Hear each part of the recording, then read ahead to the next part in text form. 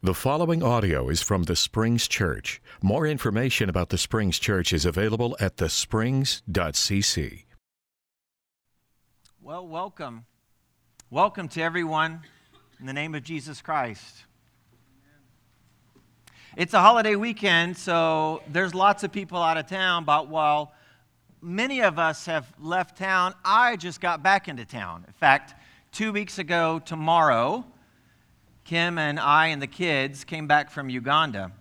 I was actually there 7 good, long weeks. 3 weeks I was teaching students from Pepperdine University. I was teaching a course, which I do about every 3 years for them, on Christianity and culture. It was fantastic. The students were fantastic. The experience was great. Then I spent about a week and a half with 3 interns from Oklahoma Christian whom I worked with. In preparation, they were working with Kibo Group International, which is a Christian development organization that my team and I helped develop in Uganda, drilling water wells, health and sanitation, a tree planting project, trying to eradicate poverty, trying to change behavior. Then, Kim and the kids joined me. And you bet, after 4 long weeks, I was ready to see those kids.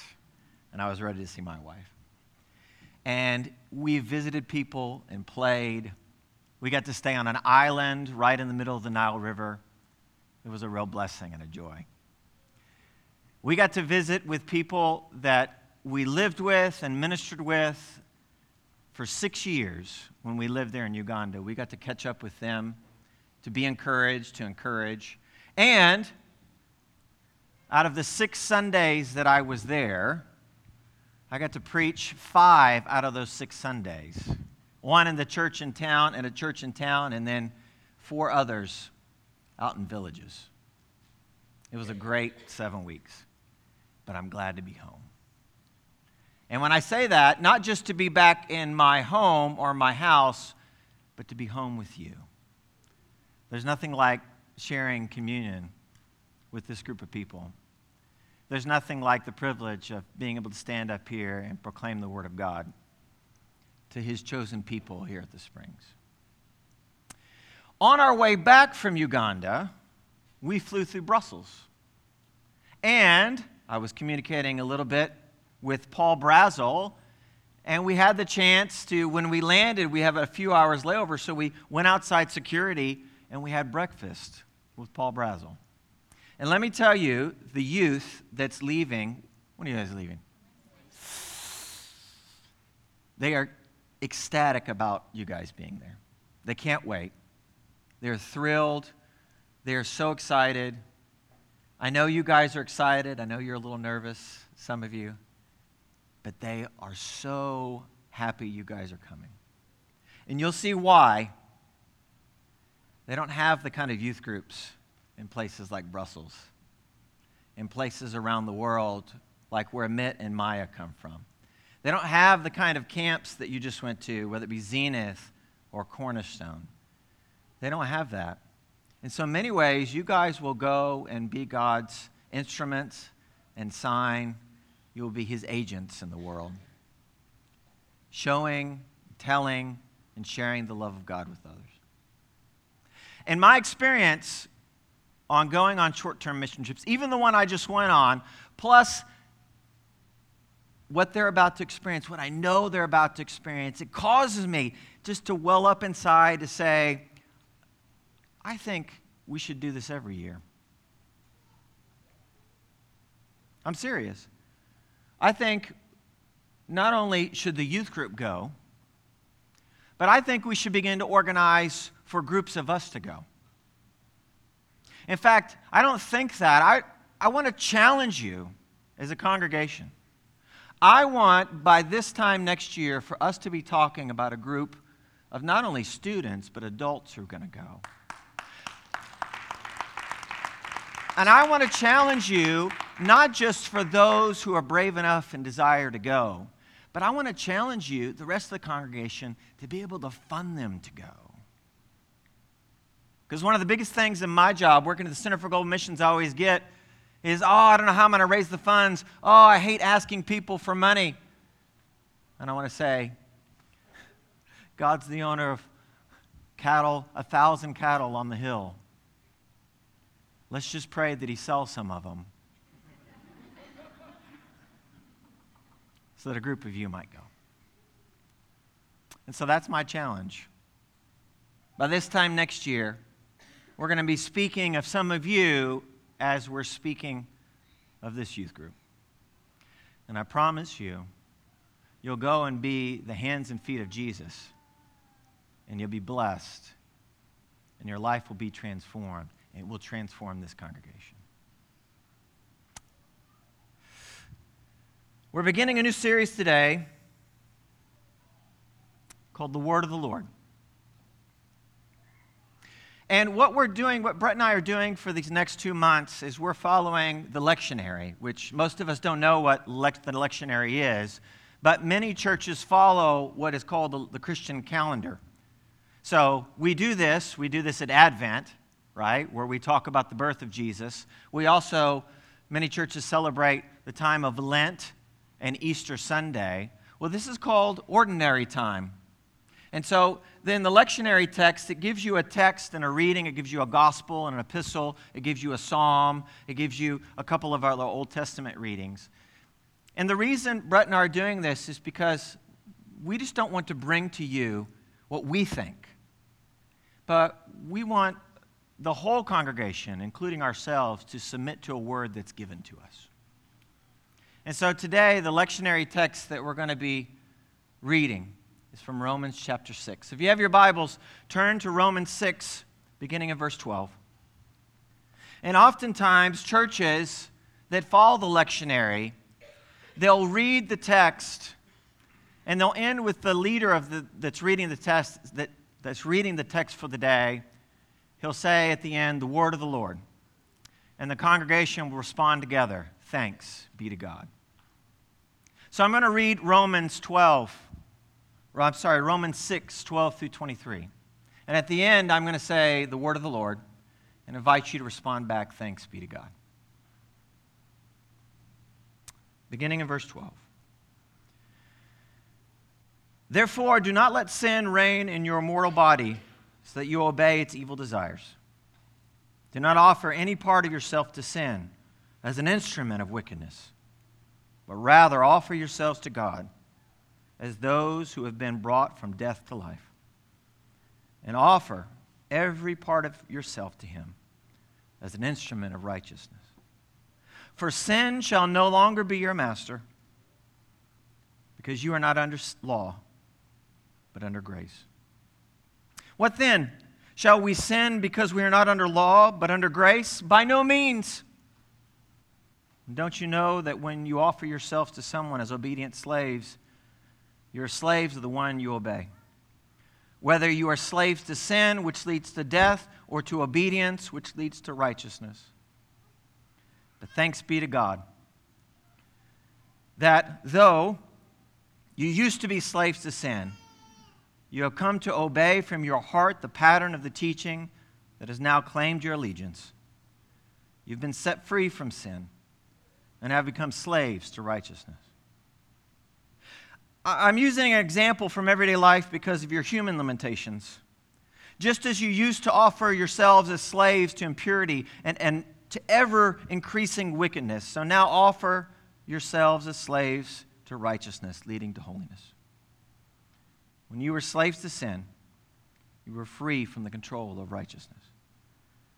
What benefit did you reap at that time from the things you are now ashamed of?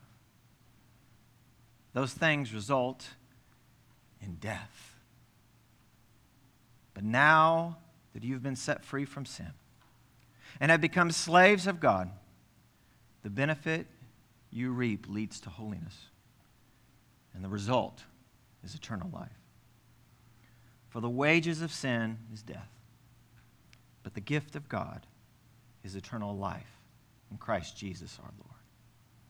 The word of the Lord. Thanks be to God. Let's pray. Father, we give you thanks for your word.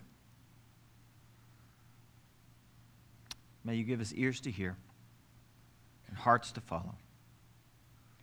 God, I pray that you give me the gift of preaching. In the name of Jesus Christ, your word to us, we pray. Amen.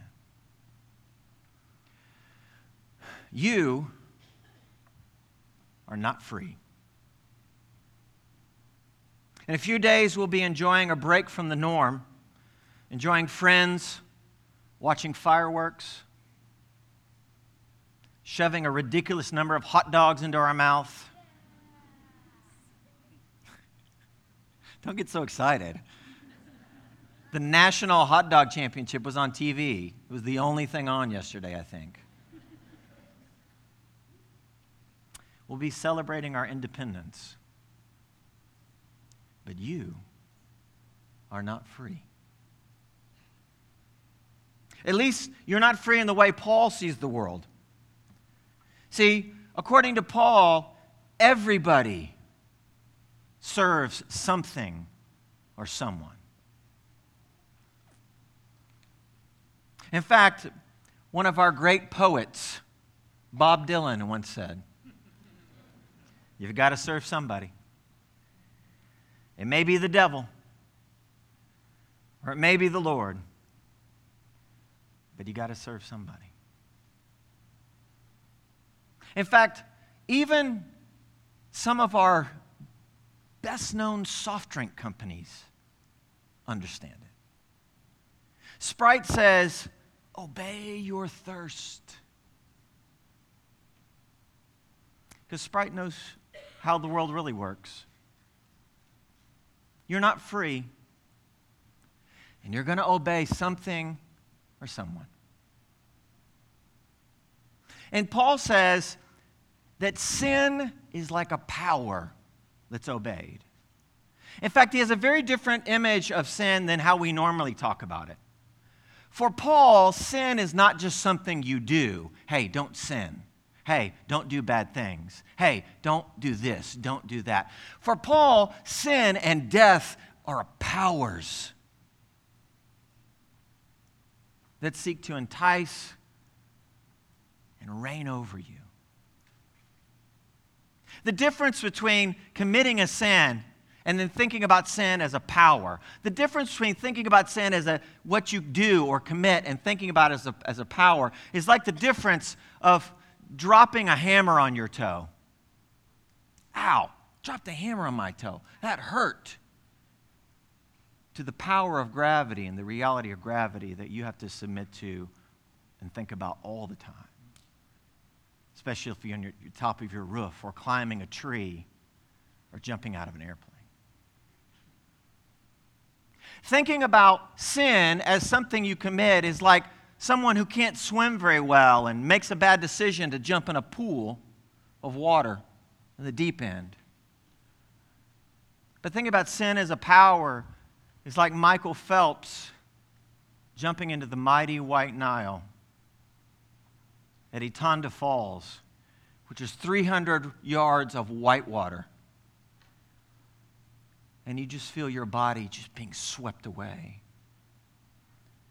Can't even control your limbs because it's throwing you around like a rag doll. I know that from experience, by the way. We got to raft the Nile. There's nothing more powerful on the human body than falling into rushing water and having no control.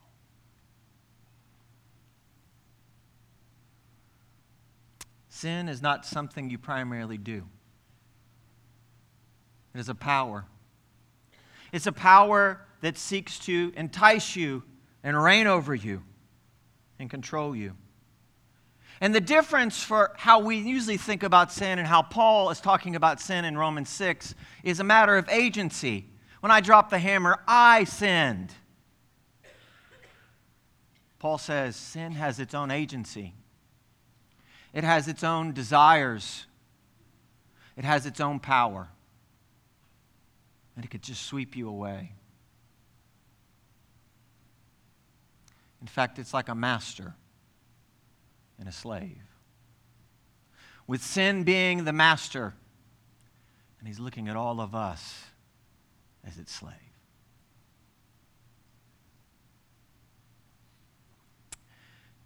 In verse 19, he says this, He says, I'm using an example from everyday life because of your human limitations.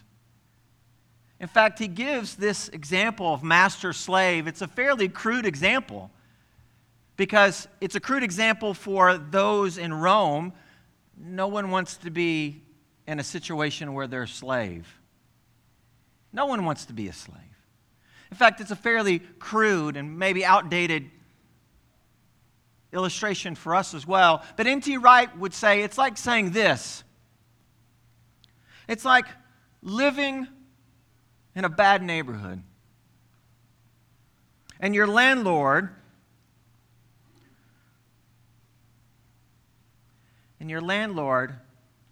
has completely control over your life. In fact, he charges you way too much rent. And you discover he's actually a mob boss. And so he has rival gangs, and he picks fights with those gangs and arguments.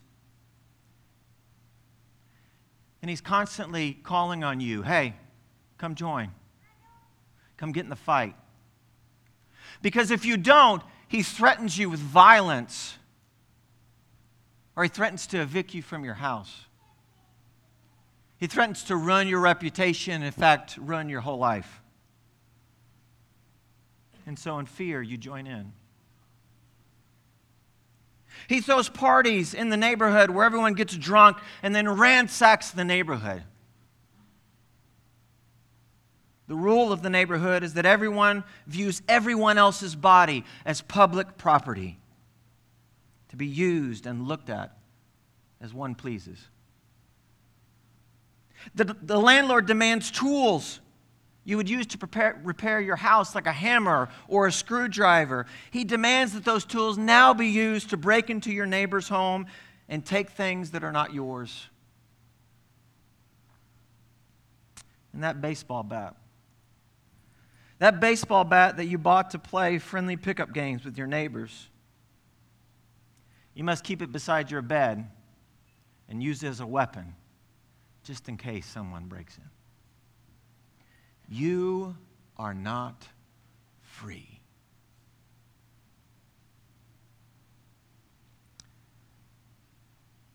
Paul says, therefore, do not let sin reign in your mortal body, so that you obey its evil desires.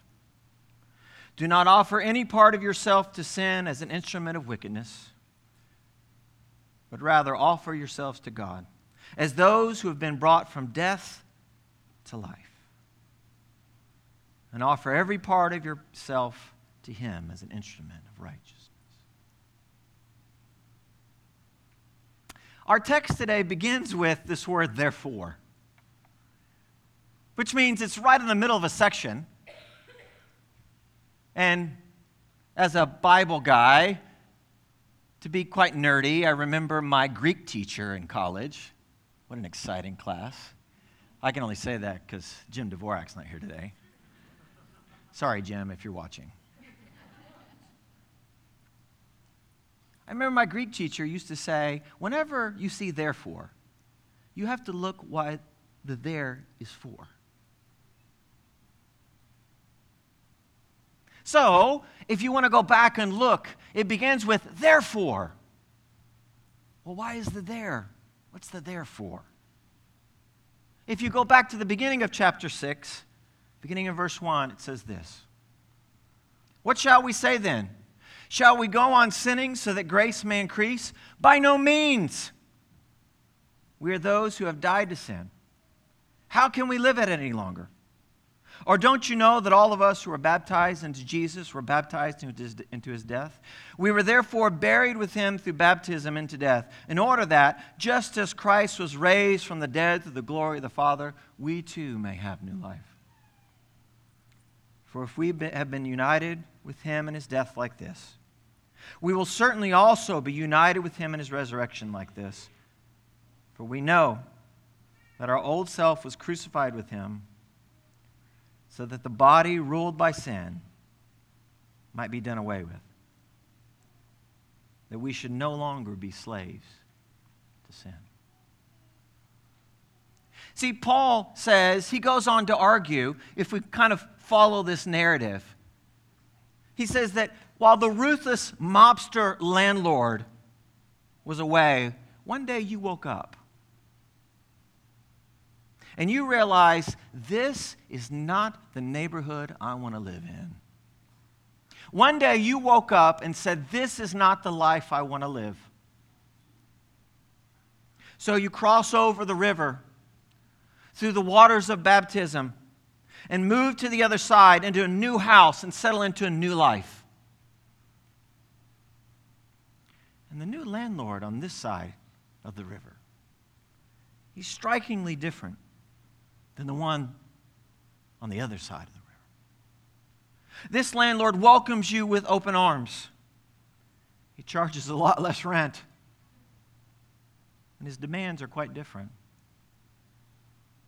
He calls you into his work, not the nasty battles with your neighbors and the immature arguments that the old landlord used to call you into, but good work like feeding the hungry and helping the poor and caring for widows and orphans. He asks you to bring your tools, your hammer and your screwdriver to use for his work, not to fashion them into weapons of destruction and theft and violence, but to build hospitals for the sick and schools to educate children. And when your hot water heater breaks in the winter, or your air conditioner in your house goes kaput in the summer, he doesn't ignore it. He comes right over, and he replaces both of them, and he doesn't even charge you for it.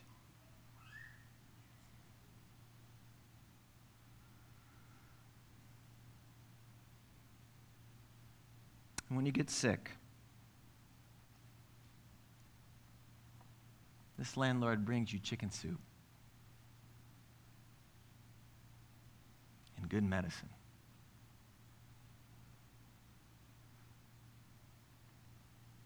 And when you experience loss and a death in the family, this landlord is the first one to show up.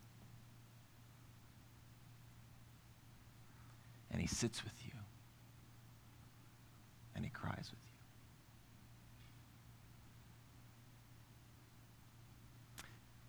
And that baseball bat, that one that used to sit by your bed as a weapon, now it's shared by many in so many pickup games that happen throughout the neighborhood. While you used to dread your life and your work of your old landlord, how'd you do? You now wake up looking forward to a new day. You gladly do the work of the new landlord with energy and joy, and you spend your day singing praises to the landlord. You're not entirely free, but life is different.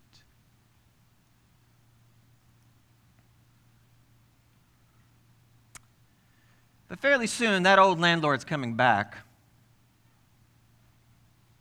and he's going to notice you've left.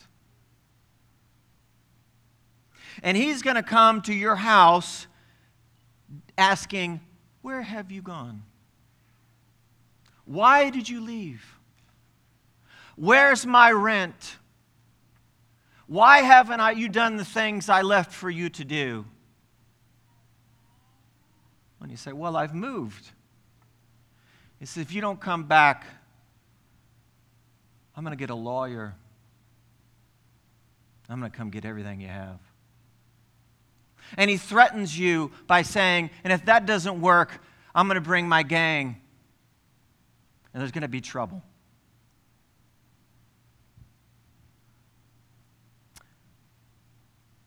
And you're very tempted, because of fear, to return to your old life.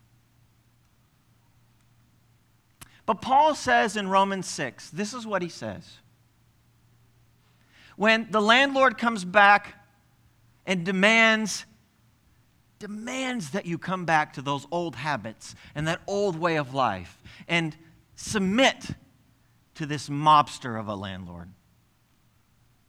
Paul's response is simply this: you were baptized.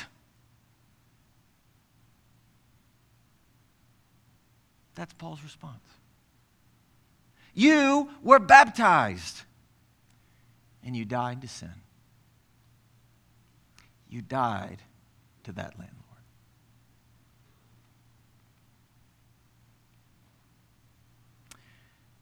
But here's the problem. It doesn't feel like I've died to sin. It doesn't feel like I've died to that other landlord. Sure, Paul, I was baptized, but it doesn't feel like those things have died in my life. In fact, Martin Luther, the great reformer, once said this famously. He says, "Sin is an animal I drowned in the waters of baptism. And then I discovered that it could swim."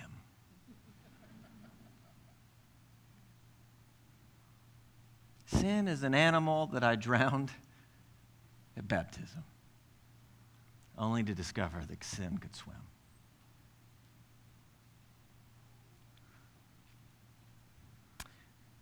We've had many baptisms recently. And forgive me if there's so many, forgive me if I don't have them all, but Jesse Bailey, Grace Watson, Matt Audie, Megan, whom I think Dwayne said this morning, Kirby and Kinsey Buck, who I hope I'm probably doing a big-time spoiler alert. But they're going to be baptized this Tuesday at 2 p.m. Just 5 in the past, like a week and a half.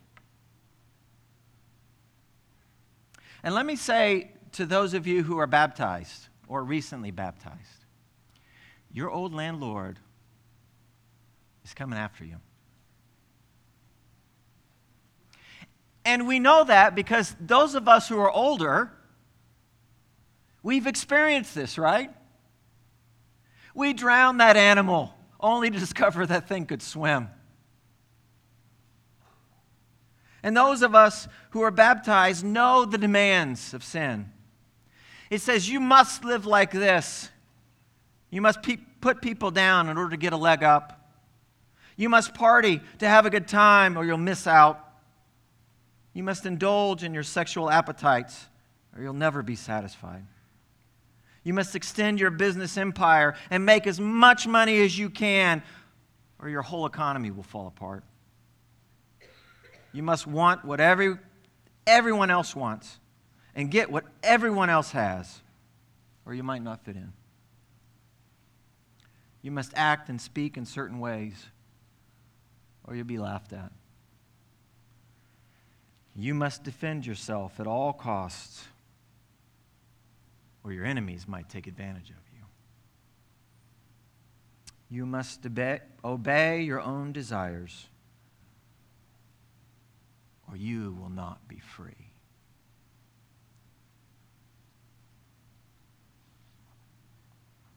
And even though we have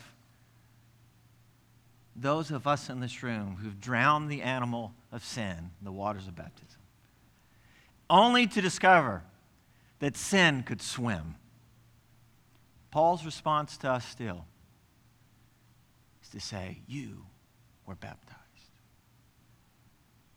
In fact, Martin Luther also had a very famous quote that whenever he was tempted, he would shout out at the top of his lungs. Whenever he felt temptation, he would shout out, "I'm baptized," to remind himself that he had crossed over.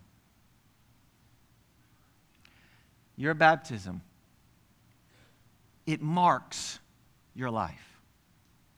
That you have gone from the reign of a mobster, a landlord who's a mobster and a thief and a crook. You've gone from the reign of sin and death to the reign of God. You've crossed over from being obedient to sin to being a slave of sin to now being obedient to righteousness and becoming a slave of God. Paul says, you were baptized. Why would you go back?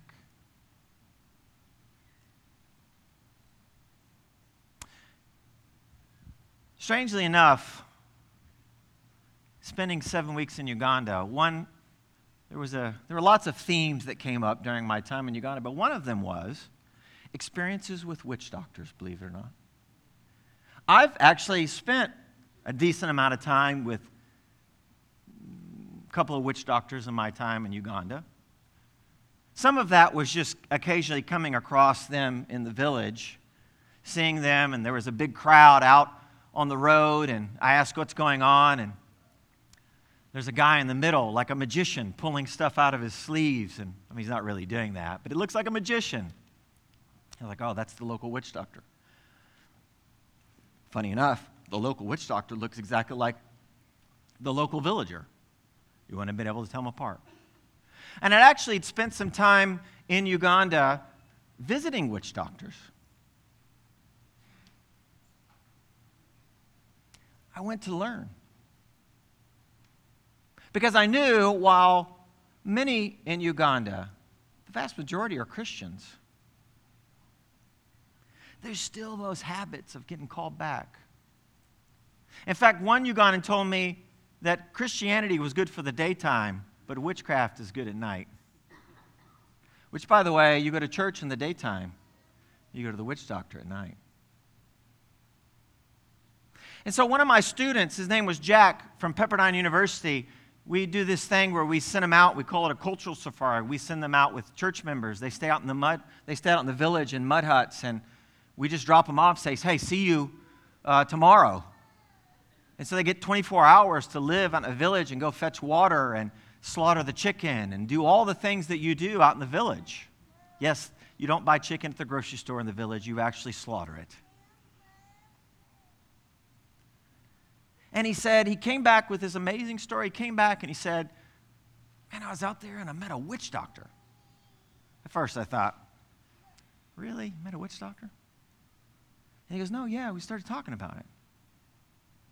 And he said, this witch doctor, I asked him, why are you a witch doctor? And he says, well,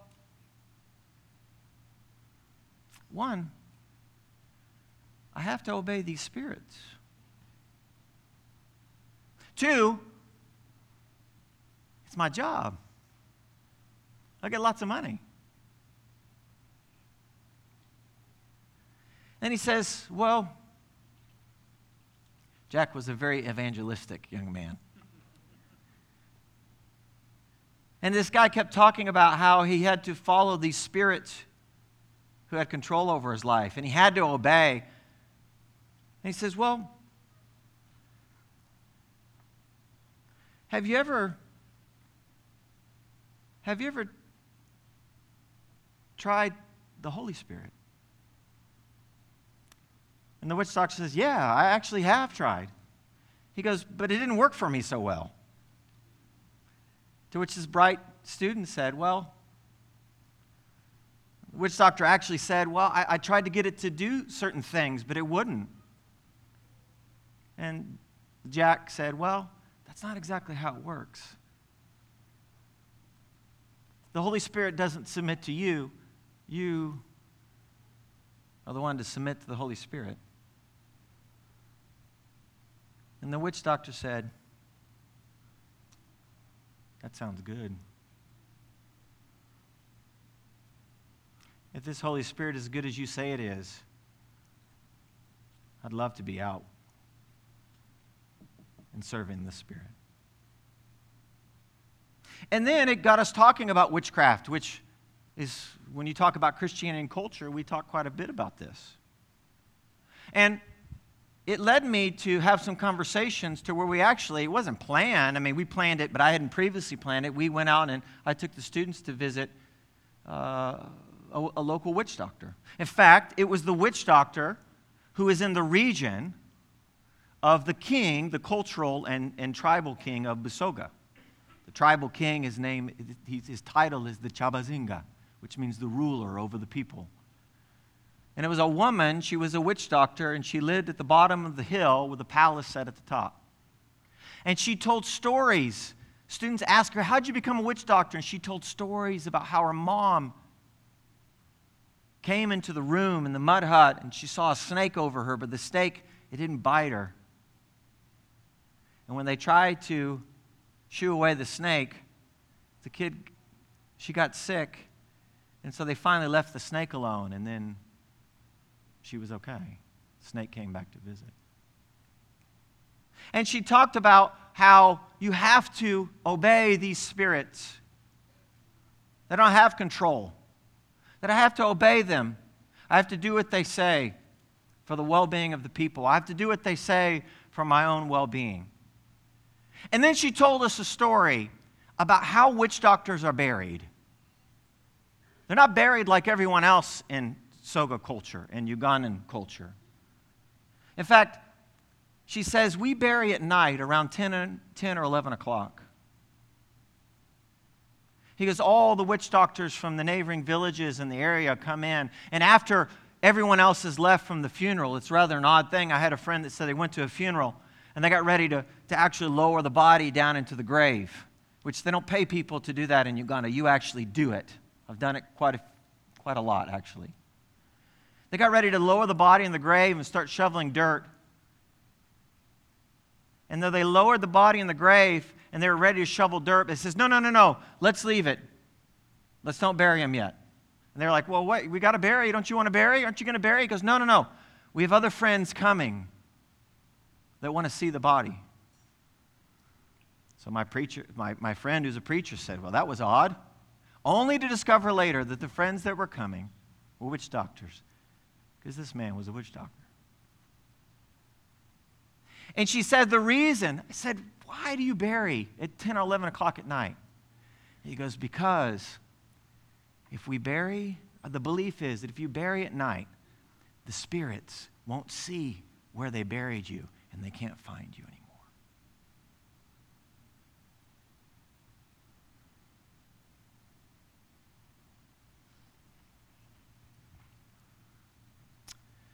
And then a few weeks later, I was with my family, and one of the times I got to preach in the village, I preached in a village called Iwololo. Yeah, try saying that, Iwololo. Exactly. What? I preached in Iwololo, and my good friend Alex had told me before we went there, it's a village of about 600 people, and he says, my village is much different than it used to be. This is a fairly new church, one that was planted after we left. And he says, my village it's a lot different than it used to be. I go, how so? And he goes, well, there used to be a lot of witchcraft in my village. I said, really? He goes, yeah, there were like 6 witch doctors. That's a lot for one village. I go, really? Well, how has it changed? I go, what? He goes, well, first of all, see that guy sitting in the back corner? His name is Moses Jurumuka. 6 months ago, he was a witch doctor. Now he's baptized into Jesus Christ. So this is my friend, my new friend, with Kim and I. His name is Moses Jurumuka. Moses Jurumuka has spent most of his adult life as a witch doctor. And the money was good. And I said, what's the difference in your life? He said, well, I go, how is it? Has it been a challenge for you? What's it been like? He says, well, I've made a lot of money. But I was involved in a lot of disputes and fights and problems when I was a witch doctor. And I said, so how did this happen? What did you do? And he goes, well, when I was baptized, on the day of my baptism, I took all my tools for witchcraft, and a whole community came together, and we put them in the center of town and doused them with kerosene and threw a match on them and burned them all. Which in Uganda is the only real way a witch doctor converts. If a witch doctor says is baptized but doesn't burn his witchcraft tools, he hasn't converted. And he said, it's been hard.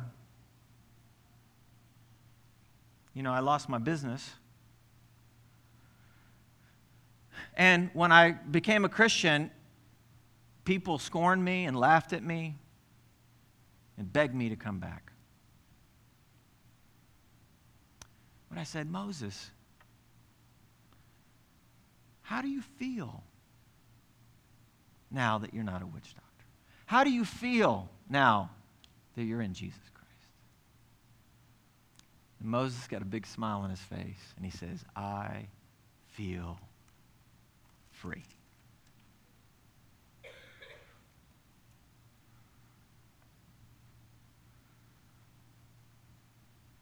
According to Paul, he's not free. According to Paul, God is now his master, and he is a slave to righteousness. But according to Moses, this feels like freedom.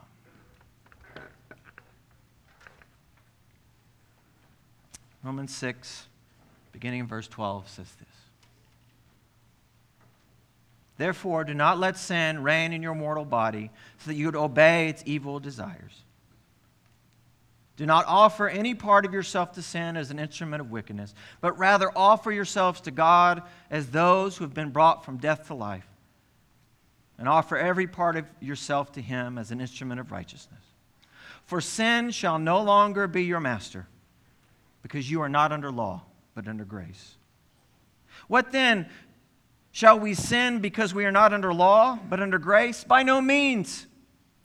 Don't you know that when you offer yourselves to someone as obedient slaves, you're slaves of the one you obey? Whether you're slaves to sin, which leads to death, or to obedience, which leads to righteousness. But thanks be to God that though you used to be a slave of sin, you have come to obey from your heart the pattern of teaching that has now claimed your allegiance. You have been set free from sin and become slaves to righteousness.